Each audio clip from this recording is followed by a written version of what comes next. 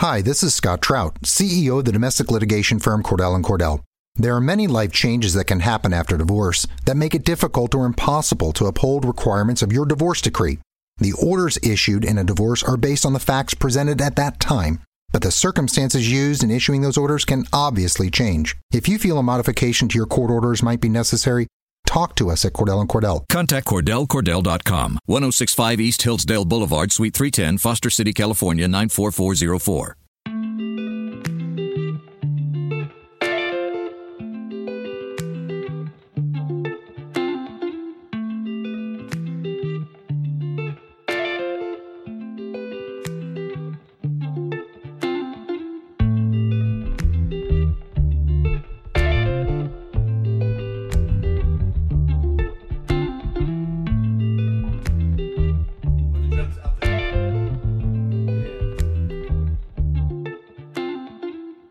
What is up? Welcome back into a new edition of the Denver Nuggets Daily Podcast. I am your host, TJ McBride of Mile High Sports. You can find all my work over at milehighsports.com. I also always post my stuff all over Twitter at TJ McBride NBA. Also, I've been actually sharing a lot of behind-the-scenes stuff more from the media perspective on my Instagram, which is TJ_McBride NBA. So follow me on all the different platforms. You're going to see a ton of different Nuggets content everywhere. That is what I do, and you will definitely get a lot of it. You are here, though, to listen about the Nuggets and things that are going on with this team. So before we get into all this, let me give you a quick rundown of what we're going to talk about today. So I didn't get a chance to talk about Jamal Murray's game due to a bunch of technical difficulties, so we're definitely going to dive in to his 48-point game when the Nuggets beat the Celtics.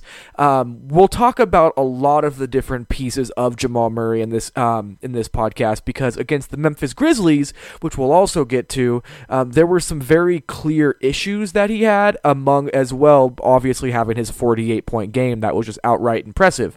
So beyond that, though, we're going to talk about Nikola Jokic and his fine for using offensive and derogatory comments when he said no homo before talking about Wendell Carter's length. I'll talk about why he was fined, why it is important that he was fined, and also why there's not too much to read into this, because from everything that I have seen, Jokic is just not a hateful or malicious person, so I do not see this coming from a negative spot in his head. We'll also get into the Nuggets' loss to the Memphis Grizzlies. They lost 89-87 just about 24 hours before I started recording this podcast. We'll talk about why Nikola Jokic has been struggling, what went into that game, what was so weird about it. And we'll finish up with why Jokic is so unique and why it's hard to evaluate what he does and to quantify what he does. Before we get into all of that, though, let me give you a quick word from our sponsors.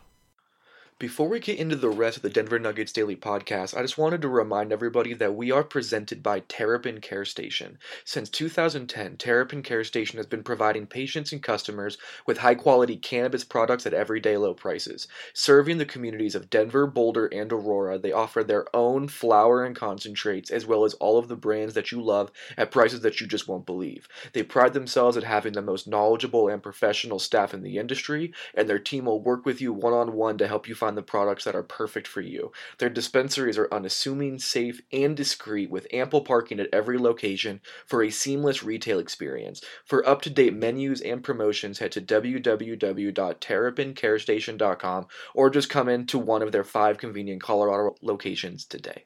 All right, let's dive in specifically to the Nuggets' 115-107 win over the Celtics. There's not a whole lot that I want to get into this game besides the fact that Jamal Murray was just an unconscious shooter in this game. He turned into an absolute flamethrower, and he could not be stopped. So he finished for 48 points, was 19 of 30 from the field, including 5 of 11 from three-point distance. What was most impressive about his game is that he wasn't just lighting it up from deep. He was able to get to the rim and have multiple tough finishes through contact, get to the free throw line, hit some mid-range jumpers, show off a little bit of a counter post move on the move, and also was hitting his threes as you would expect from him. It was really pretty incredible just to watch Jamal Murray completely control the game from start to finish, and also go head-to-head with someone he really respects in Kyrie Irving, who clearly was very frustrated with Jamal after the game. But in terms of just Jamal's ability to score, his ability to get to the rim, his ability to get his shot, he showed off his entire repertoire in this game, and he showed everybody while his ceiling is so high.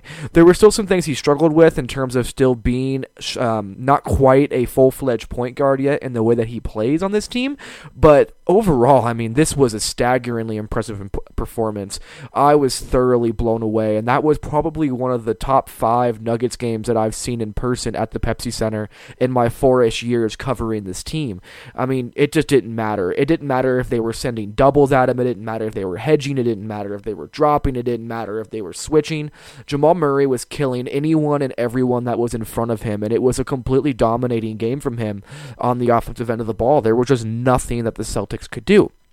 Because there was nothing the Celtics could do, there was a little bit of temper in this game from a lot of the Celtics players, especially towards Jamal Murray, and everything hit ahead when Jamal Murray decided to pull up from 3 with about a second left on the clock to actually try and get to that 50-point threshold as the buzzer went off. The game had stopped. The Celtics were not trying to foul. Everybody kind of stopped moving, waiting for the clock to finish, and Jamal pulled up. And that's something that in the unwritten rules of the NBA just isn't technically okay. What I'll say, though, is that you just don't let a dude get to 48 points so that you don't even put him in a position to where he would take that shot. Jamal Murray said over and over again after the game that he was just going for 50, and I believe him, but he is running up the score, which is an unwritten rule in the NBA. So I think that's an important part of this to talk about because, I mean, he just didn't care. He just did what he felt he wanted to do. Michael Malone was even on the sidelines trying to tell him to stop and not shoot the ball. Jamal looked directly at Michael Malone and then pulled up anyway and hit the shot. Did not hit the shot. So it was pretty funny. I mean, Matt Moore of the Action Network made a great point on Twitter where every single one of us that are Nuggets media who have been around Jamal, we all knew he was putting that shot up. Jamal Murray does not care, and he even said that after the game that when he gets in those zones, he just loses his consciousness and says that he just didn't care anymore and was just going. And that's exactly what it looked like. And I think it's important that the Nuggets have a guy who can be somewhat of an asshole like this because Gary Harris is a nice, quiet dude. Paul Millsap is a nice, quiet dude. I mean, Will Barton, while be a little bit more flamboyant, is a nice guy.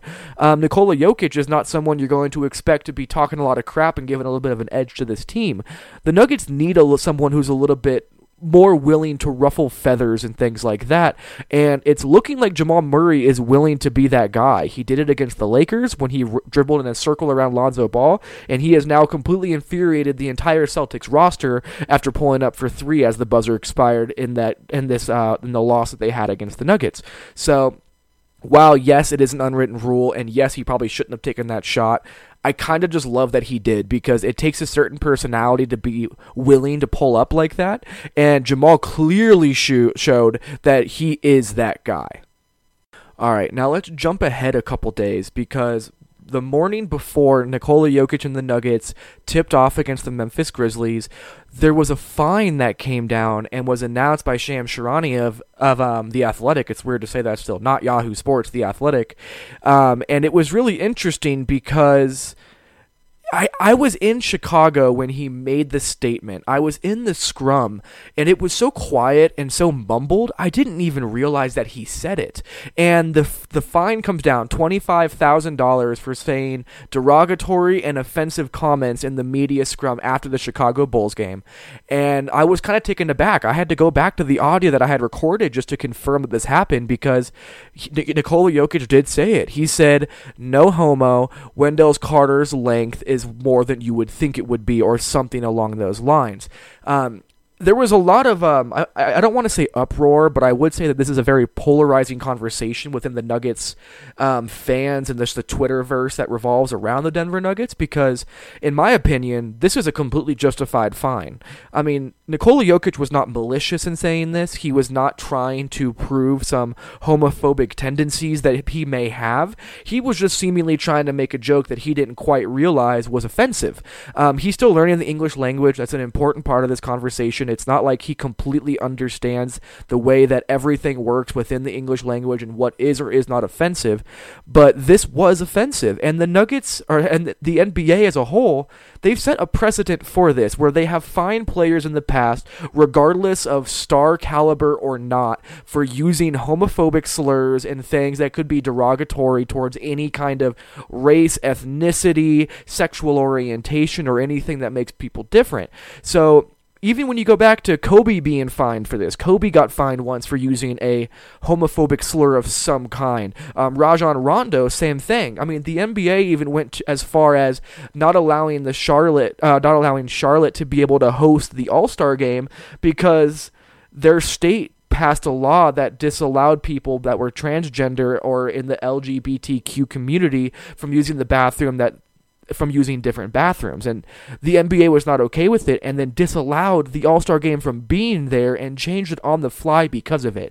So it's important to recognize that there is a lot of precedent set for this, and the NBA will not allow any divisive comments whatsoever. They pride themselves in their inclusivity. They pride themselves in being accepting of all different kinds of people, and Nikola Jokic's comments went directly against all of those ideals. So it makes complete sense that he was fined. Again, Nikola Jokic is not a hateful person from everything that I've gathered. Nikola Jokic is not homophobic from everything I've gathered. But this is something that he needed to learn. This is something that needed to be addressed. And hopefully this is just a learning process for Nikola Jokic, because learning that there are certain things that are offensive that may not be offensive to you individually, but are offensive to the other people listening or watching or seeing you play or follow your career, it's an important part of his job, especially as a star caliber franchise player on the Denver Nuggets, that has to be taken into account. So I think that it's something that may have bothered him. It seemed like he was kind of in his head against the Memphis Grizzlies. I was not in Memphis. I don't know if that is what was bothering him, but it did seem to get to him. But again, good on the NBA for taking a stand against anything that is divisive in any way, whether it was intentional or not. And that is just the reality of how things are going to go. And the NBA should be celebrated for that, and they have been largely celebrated for that in a lot of different ways. I was very surprised to see the pushback from people saying that it was just a joke, it's not a big deal, because it may not be a big deal to you, but it is absolutely a big deal to a lot of other people in this country, in this world, in just the NBA community as a whole. So good on the NBA, good on the Nuggets for allowing this to happen. It's something that needed to happen, and hopefully Nikola Jokic can learn from it and move on. So later that night was when the Nuggets took on the Memphis Grizzlies in Memphis, and it was exactly the kind of Memphis Grizzlies type game that you would expect. A grinded out defensive game at a very slow pace with a very low point total for both teams, where you just really had to gut out a win if you were going to win. So the Nuggets ended up losing 89-87. Their offense was just not functioning. Nobody was hitting shots, open or not. Nikola Jokic was not in a rhythm. He was also in foul trouble. Overall, it was probably the worst offensive game of basketball I have seen this Nuggets core play in my past 3-4 years of covering this team. So it is something that was notable because this Nuggets offense continues to struggle and struggle and struggle. The big storyline for a lot of people was that Nikola Jokic did not take a jump shot until the very final shot of the game, trying to win it when they were down by 2 points with the ball. So normally your star player cannot take 0 shots, and that is a completely justifiable thing to say. It's a sound argument to make. The one thing that I would say, though, is that there's a lot of other reasons why Jokic did not take any shots in this game. It wasn't because he was just trying to be as passive as possible. It just wasn't mathematically the correct play in his head. And I'll get more into what I mean by that when I talk about Jokic as why he thinks in this way and why he doesn't take shots sometimes. But it was really interesting, and I think what needs to be talked about instead of Jokic is what was going wrong around Jokic, because that is where the problem stems from, in my opinion. It doesn't start with Nikola Jokic. It happens to end with Nikola Jokic as a symptom of this problem, which Adam Mares perfectly said on his podcast. Adam Mares on the Locked On Nuggets podcast said that Jokic not getting shots is a symptom of a bigger issue. He is not the issue, and I think that hit the nail on the head. So the first thing that is absolutely making things more difficult for this Nuggets offense is something that I've talked about before on this podcast. It's the fact that Torrey Craig is in the starting lineup, and whoever is defending Torrey Craig is completely ignoring him, and it's making it unbelievably difficult for the Nuggets to be able to get any kind of offensive rhythm, because essentially they're playing 4-on-5 basketball because Torrey Craig has not been able to hit open looks, and he's not being defended by his guy. So whoever is defending Torrey Craig is basically just putting 1 foot in the paint, 1 foot out of the paint to avoid a 3-second violation, and jumping back and forth and just basically causing chaos off the ball as an off-ball defender in that way. He's almost playing like a rover position because there's no need to cover Torrey Craig. And that gets compounded when Paul Millsap is also sharing the floor with him, because Millsap, while he is a three-point shooter that you kind of have to defend a little bit, you can sag off him quite a bit because his mechanics are just slower, so it's easier to close out on him. So when you have both Torrey Craig and Paul Millsap on the floor, it allows the defense to congest the paint, which makes it difficult for off-ball cuts. It makes it difficult to get guys going to the rim without getting their shot blocked, and it makes it difficult for Nikola Jokic just to get post-ups and get good opportunities against mismatches because there's always help coming. So when that happens, it completely throws the Nuggets offense out of whack. It does not allow them to have the fluidity and the comfortability that they're used to having, and it really suffocates their offense. It sucks all of the oxygen out of it, and it starts to put it to a standstill, which is why the Nuggets scored only 87 points. I'm at the point now where one of Juancho Hernangomez or Malik Beasley needs to be in the starting lineup. Michael Malone does not seem to agree with me, and that's fine. He's a much smarter individual than I am. He's been around the game as long as anybody, but if it was me, I would be starting Juancho or Malik. Juancho Hernangomez may be a little bit of an extreme overcorrection because he just isn't quite the defender that Torrey Craig is, and the Nuggets have gotten to a 9-2 record with their defense. So Juancho, while absolutely the best offensive player to fit with Nikola Jokic, he may not be the best overall player for the team at that point. So then you look at Malik Beasley, which is kind of splitting the difference between Juancho Hernangomez and Torrey Craig. He brings some shooting, but at the same time, he has a ton of defense and ton of athletic ability. I've gone back and forth with who I would want to have fill in the starting lineup instead of Torrey Craig, and the majority of the time I have felt that Juancho would be the best player to kind of fill in for him, but I'm starting to think that maybe Malik Beasley would be even better, because while Malik can stretch the floor, as long as he gets a couple shots to fall, they will have to defend him. Adding his athleticism alongside Nikola Jokic gives him another weapon in transition, gives him another off-ball cutting threat who can play above the rim, and there's just so many ways that Nikola Jokic is great at utilizing high-level athletes around him. That's not to say Juancho isn't athletic, but at the same time, Malik Beasley is a freak athlete in terms of vertical jumping and explosion. So I do think that there may be a little bit more of an edge to play Malik because you get a little bit more defense, you get the athletic ability, even at the expense of a little bit of shooting. He'll still bring more spacing than you're going to get with Torrey Craig, but you get a lot of other random little skill sets that may be able to allow this Nuggets offense to begin to prosper. At this point, though, as long as it's Juancho or Malik getting the start, it's better than Torrey Craig at this point, and I am as big of a Torrey Craig fan as you'll find. I really like his game, but it does not fit with this Nuggets offense the way it is built. It just flat out does not, and it's making things difficult for Nikola Jokic and the rest of the offense to get a rhythm going.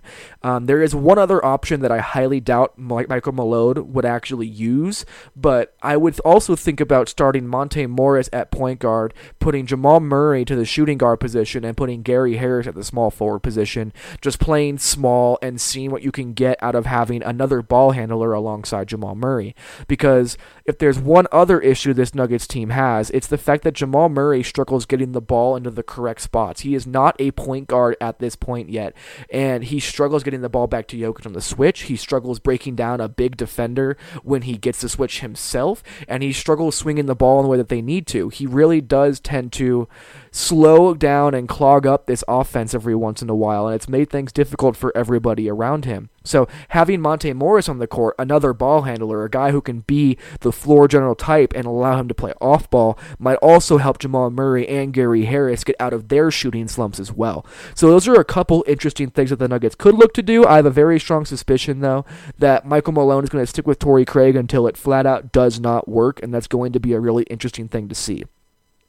The other takeaway I had from the Memphis Grizzlies game is that this Nuggets team just needs Will Barton back. Will Barton provides all of the little small nuances that the Nuggets offense needs to continue to thrive. The Nuggets need more floor spacing. Absolutely, Will Barton can act as the floor spacer. You need somebody to take some pressure off of Jamal Murray and handle the ball more as their own player. Will Barton can break down a defense in the pick and roll or an isolation off the dribble whenever he needs to. On top of that, he knows how to play with Nikola Jokic, and he adds that level of athleticism that I was talking about with Malik Beasley to the floor to be able to allow this Nuggets offense to have another above-the-rim weapon on the court with Nikola Jokic. So, man, once Will Barton gets back, that is going to change things for Nikola Jokic and for the rest of the Nuggets offense. He was solid on defense when the season started. He wasn't great, but he was passable, and if he can continue being that guy while also being the offensive weapon that he is, it'll be huge for the Nuggets. Also, when they have games like they did against the Memphis Grizzlies, having somebody who can just single-handedly take over a game at any point like Will Barton can is so helpful, and it changes the way that you have to defend this Nuggets team. So this Nuggets team needs Will Barton back in a bad way, and hopefully that happens in the very near future. All right, it is time to get to the most polarizing topic of this podcast, and that is the way that Nikola Jokic is currently playing. Trust me, I get it. I understand the frustration with so many fans as to what is going on with Nikola and how they can't quite figure it out. And honestly, I can't quite figure it out either. So let's just paint this picture first. In Nikola Jokic's last 4 games, he is averaging 5.8 points a game, 8.3 rebounds, and 7.8 assists against 3.8 turnovers. He's only shooting the ball 4.5 times a game. He hasn't hit a 3, but he is still playing very strong defense. So why is Nikola taking less shots? That's really what people keep asking. That's really the big topic of conversation. Everyone is making the argument that he's a max-level player, so he should be a 20-point-per-game scorer. I am here to debunk that because, again, I talked about it earlier. Adam Mares of the Locked On Nuggets podcast, which you should go listen to his last show because he outlined this in a very, very good, strong, articulate way. And I think he was right. Nikola Jokic not getting shots is a symptom of a bigger issue. It is not that he is the issue. Nikola Jokic is different. He plays offensive basketball almost in a mathematical sense. He is not looking for his own shot or a particular shot. He is looking for the shot that has the most likelihood of giving the Nuggets the best output on that offensive possession. So when I went back and watched the Memphis Grizzlies game over again, which was brutal to watch, don't ever go back and rewatch that game. It's not worth your time, but almost every single time Nikola Jokic passed up a shot, it did lead to a better shot than he would have currently had for himself. And he was more of a victim of his team failing to be able to make shots, much more so than it was that Nikola Jokic was playing very badly. He was not at his best. That is not what I'm here arguing. But if his shots fall, or if the shots fall that he was passing people into, he could have had a 12-13 assist night once again. And as long as he is being the fulcrum of their offense, it doesn't worry me that he's not taking shots. Michael Malone said that Jokic's greatness lies in the fact that he does not need to score to be fantastic and to be impactful on this game. And that's really how I see it too. Jokic is an incredibly unique, one-of-a-kind type of a star player. There are very few star players that are as egalitarian as he is, as altruistic as he is, any kind of those terms that are selfless or team-oriented. That is just what makes up him as an individual player. So when you start to try and force him into a box and being like, we need you to score 20 points a night or take 15 shots a night, that does not do him favors, because what makes Jokic great is that he goes out there and he makes the right decision, regardless of if it's about him scoring, regardless of if it's for someone else scoring, or whatever it may be. So we have to look at things in a different scope when it comes to Nikola Jokic. I mean, if he's going to get the Nuggets better looks from the three-point line by passing out of double teams and not forcing shots, that is better for the Nuggets. And him playing in this way makes everybody else around him better as well. So it's really a chicken and the egg thing. Is Is Jokic going to be the star player that doesn't score a lot of points because he doesn't want to, or is he do it because the team needs him to be more of this playmaker and facilitator that makes the Nuggets so difficult to guard? I am much more in tune with the latter. I think Nikola Jokic is the kind of guy that just is a walking top 10 offense when shots start to get hit, and I think that we're going to see that play itself out here in the very near future, but as of right now, shots just aren't falling, and it's making Nikola Jokic look much less impactful than he actually is. And the last thing I really wanted to hit about Nikola Jokic is the fact that people are hammering the fact that he is not giving effort, which is just flat out untrue if you ask me. The amount of effort on defense that he has given has been absolutely spectacular. He could be better. There's always the ability to be better. But the jump that Nikola Jokic has taken from last year until this year is absolutely astounding to me. And people need to be much less quick on the trigger to blow up about a quote-unquote lack of effort just because the offense isn't functioning. Because he is giving the effort, and he is doing his best to accept this role of being the star player on the team. It hasn't culminated yet to a perfect scenario, but I do think the Nuggets are on the path to be there. I mean, this team is 4 points away from being 11-0 on the season. They're 9-2. People are losing their minds a bit, and I think we need to take a step back and just be like, you know what? The Nuggets have fixed, or are looking like they have fixed, their biggest issue last year, which was their defense, and there is no reason to not expect this Nuggets offense to catch a rhythm and go on a ridiculous tear, because there is just too much offensive potential and too much talent on this roster for that not to be a thing. So again, this team is 9-2. Let's all take deep breaths and just try to understand that this is a very small sample right now, and that getting freaked out over one road loss in Memphis, where it's incredibly difficult to play, when this team has played so many games since in the past week or so, it's okay. These games are going to happen. And the Nuggets have taken care of bad teams, good teams, and teams that are middling as well. So it's not like they're struggling against bad teams like they were last year. So I do think that people need to step off the gas a little bit and kind of wait and see where this team is at, because I think people are much more worried than they should be at this point. And I think that Nikola Jokic is going to come out against Brooklyn and just put a hammer on Jarrett Allen. It's going to be interesting to see what kind of intensity and aggression that he plays with and see where he goes from this, because people are ripping him for not shooting right now, and I'm curious how he responds. That is everything for tonight. You can actually listen to this podcast on the Nothing But Net Radio, which is through Dash Radio. You can follow them on Twitter as well. So you'll be hearing this stream there as well. It'll be up on the Mile High Sports site very soon. Make sure to go subscribe, comment, rate, review, all of that fun stuff on iTunes. And if you have any feedback, shoot it my way. You can go to my Twitter at TJMcBrideNBA. You can hop in my email, which is also in my bio of my Twitter. You can reach out on Instagram, whatever. I'm always around, so reach out if you have any questions, and if you want to sponsor the show, go ahead and email me as well. But that is all we have tonight.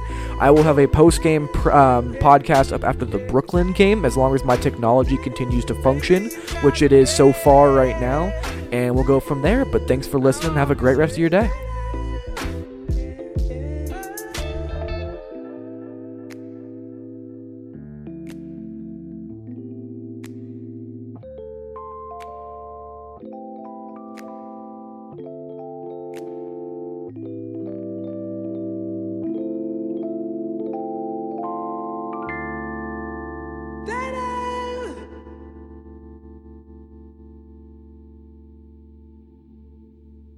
Kiddo, did you get your home insurance yet? Hippo? Why didn't you go with what we have? Outdated? Ridiculous. Our policy covers pewter dishware, stock certificates, furs. Most home insurance policies are painfully outdated. Hippo is different, with more coverage for the things you actually have today. And Hippo can cost up to 25% less. I hear pewter's making a comeback. Visit myhippo.com to get a quote in 60 seconds. Hippo is a licensed property casualty insurance agent with products underwritten by various insurance companies. Covered subject to underwriting qualification. Savings vary. Technology Truths, brought to you by Geico. Technology Truths. Truth. Teenagers can communicate entirely in emojis. How was the birthday party? Pizza slice, kitten, soccer ball, pineapple? Truth. It's so easy to switch and save on car insurance at Geico.com. What are you talking about? Paperclip, shoulder shrug, high five, wizard hat? What? Geico. 15 minutes could save you 15% or more.